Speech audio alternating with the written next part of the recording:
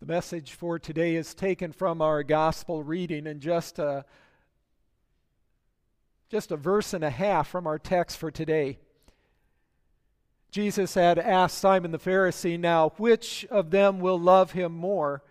And Simon replied, "I suppose the one who had the bigger debt forgiven." If you bow your heads with me in prayer. Heavenly Father, you have pursued us with your grace. You have captured us with your love. You've redeemed us with your mercy.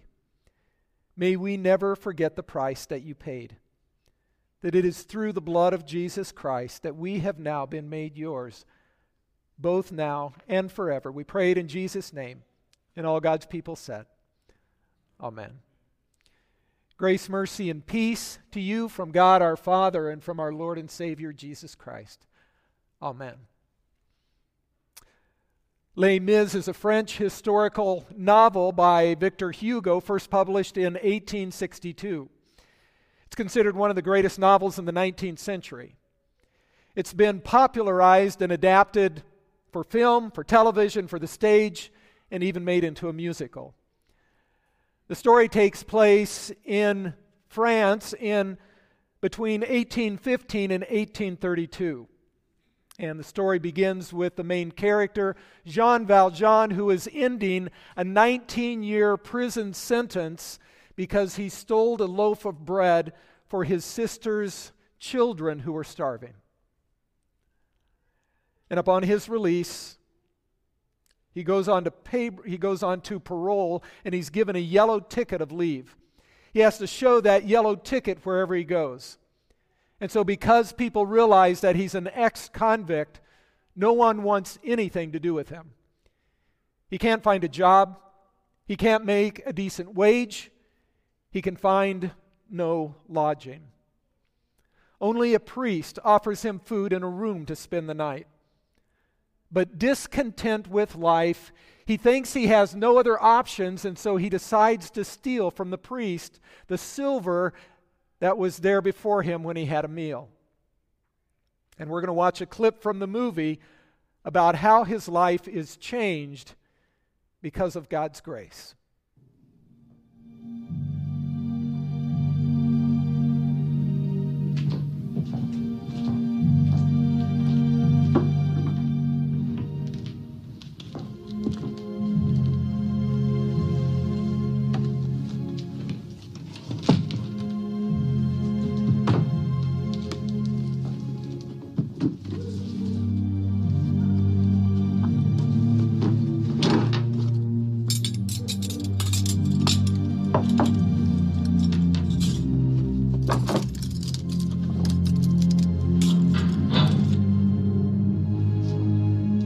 Is anybody there?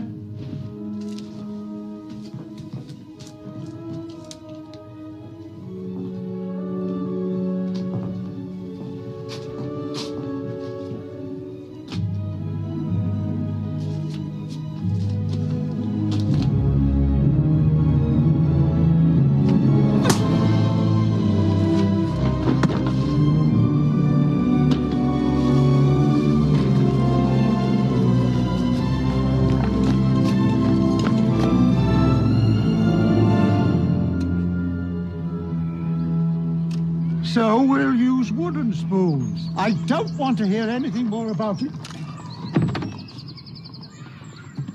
I'm sorry to disturb you. You caught him. But I had my eye on this man. Oh, thank God. I'm very angry with you, Jean Valjean. What happened to your eye, Monseigneur? Didn't he tell you he was our guest last night? Oh, yes. After we searched his knapsack and found all this silver, he claimed that you gave it to him. Yes. Of course I gave him the silverware. But why didn't you take the candlesticks? That was very foolish. Madame Gillot, fetch the silver candlesticks. They're worth at least 2,000 francs. Why did you leave them? Hurry. Monsieur Valjean has to get going. He's lost a lot of time. Did you forget to take them? Are you saying he told us the truth? Of course. Thank you for bringing him back. I'm very relieved. Release him. You're really letting me go? Didn't you understand the bishop? Madame Gillot, offer these men some wine. They must be thirsty. Thank you.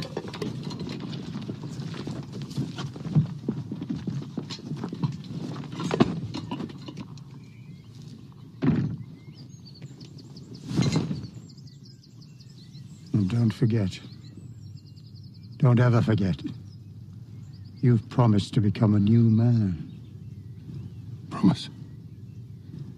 Why are you doing this? Jean Valjean, my brother, you no longer belong to evil. With this silver, I've bought your soul. I've ransomed you from fear and hatred. And now I give you back to God.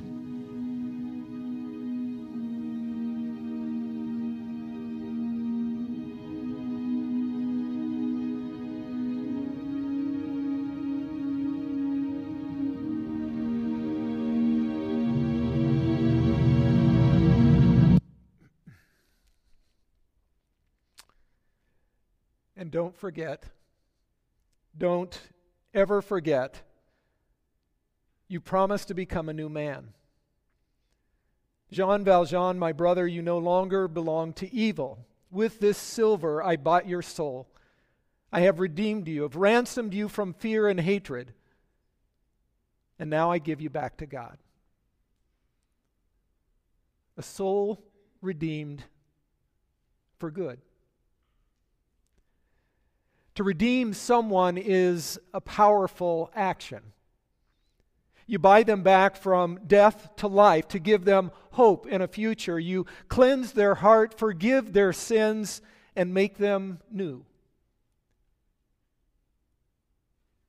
You also have been redeemed, purchased by the blood of Christ,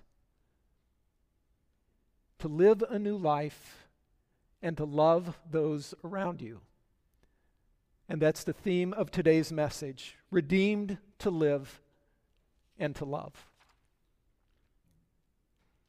In our gospel reading for today, we find our Lord Jesus being given an invitation to a banquet, to a dinner.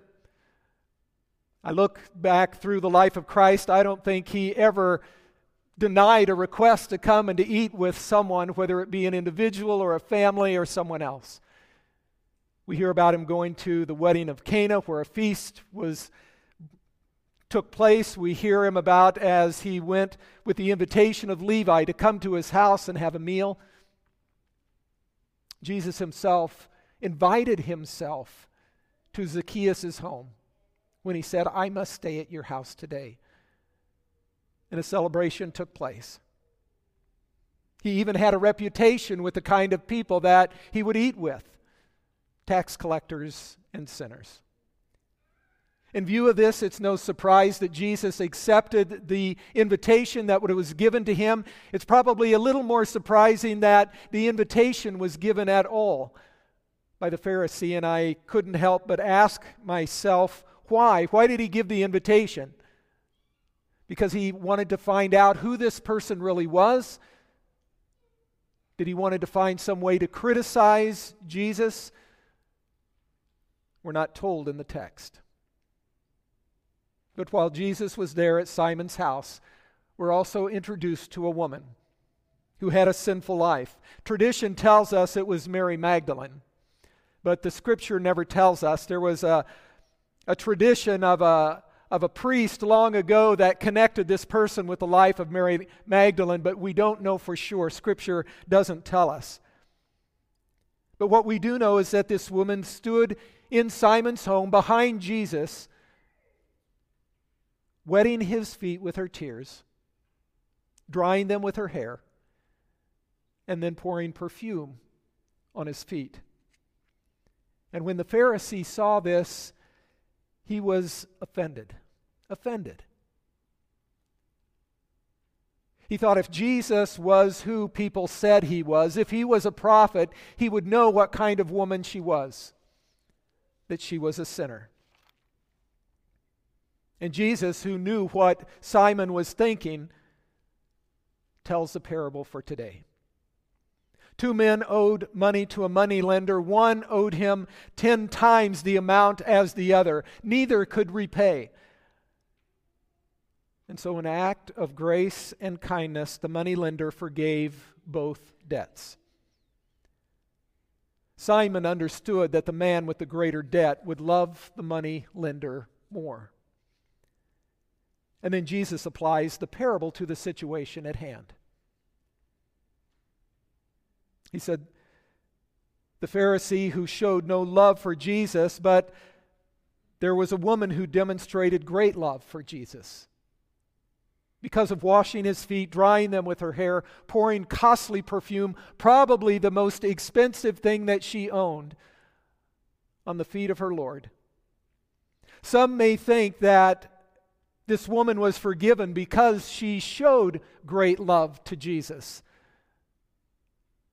But Jesus, with the parable that he told us, tells us it's the other way around. First, the debt was canceled. And the result then was love for the money lender. First, this woman was forgiven her many sins, and for that reason she showed love, great love to our Lord Jesus Christ. And then in order to reassure this woman, Jesus said to her, "Your sins are forgiven." Again, those who were at the table questioned what Jesus said. Who can forgive sins? Knowing that only God is the one who can forgive sins. But Jesus encouraged and reassured her once more by saying, "Your faith has saved you. Go in peace." Go in peace. A life redeemed to live and love. Here's another redemption story, one a little closer to home, one that took place in 2000. A man by the name of Michael Anderson was arrested for holding up a Burger King with a gun. He was sentenced to 13 years in prison. He was released on bail, told to wait until orders were given him, telling him when and where to show up. Those orders never came. A clerical person made an error. And so Anderson was never put in prison. But instead of using his freedom for another crime, his life was changed. Anderson started his own construction business. He hired people to join him. He became a coach on a football team. He began to attend the local church and he began to volunteer. He was married and he and his wife had 3 children. He became a well-liked and respected member of the community. But after 13 years, the error was found out and he was put in prison. Those who knew him started a petition, not just locally, but it went internationally. There were more than 35,000 signatures asking the court to review the case, which they did. And after just 10 minutes, the judge says, "This man's life has been changed, and so I'm going to set him free." Set him free to live and to love once again. Here's another story of redemption. It's your story, and it's my story. You and I were caught in sin and left to die. When this happened, we followed the ways of the world. In fact, all of us lived this life, and we were objects of God's wrath because of our sinful nature. But God, who is rich in love, demonstrated his mercy for you and for me. And he sent his Son Jesus into the world to save us, to buy us back, to redeem us, not with gold or silver, but with his holy, precious blood and his innocent sufferings and death, that we might be his own, to live with him in his kingdom, and to serve him throughout all our days. He raised us up and made us alive with Christ. It is by grace you have been saved through faith, not anything that you have done. We are now His, recreated in Christ Jesus to do the good works that He had planned in advance for us to do. You have been redeemed. In the story of Les Mis, Jean Valjean, his life was truly changed. There are events later in the story that prove that fact. He goes to a new community, he starts a business and employs hundreds of people to work for him so that they can buy food and have lodging to live. Later there's a woman whose life is turned upside down. She can do nothing but sell herself to the sailors so that she can buy food for her daughter. And when she's on her deathbed, Jean Valjean is there and she says, "Will you take my daughter and care for her?" And he promises that he will. And he did. Another man who was caught under a cart, his life was on the line. Jean Valjean, who was a very strong man because he had served in the prison, lifted the cart off of the man, which only a handful of men could have done, revealing who he was. And yet he got away again. Another man was thought to be Jean Valjean and was taken to the court. They were going to sentence him for a lifetime in prison, and Jean Valjean says, "No, he's not the man. I am the man. I am the man." Knowing that he could give up everything in his new life. His life was changed. Don't forget. Don't ever forget. God has made you into a new person. Dear brothers and sisters in Christ, you no longer belong to evil. With the blood of Jesus, He has bought your soul. He has ransomed you from fear and hatred, and not with gold or silver, but with His own precious blood and with His death on the cross. To live and to love as He has created you to do. And to that, all God's people can say, Amen. Now may the words of my mouth and the meditation of our hearts be acceptable in your sight, our rock and our Redeemer. And all God's people said, Amen.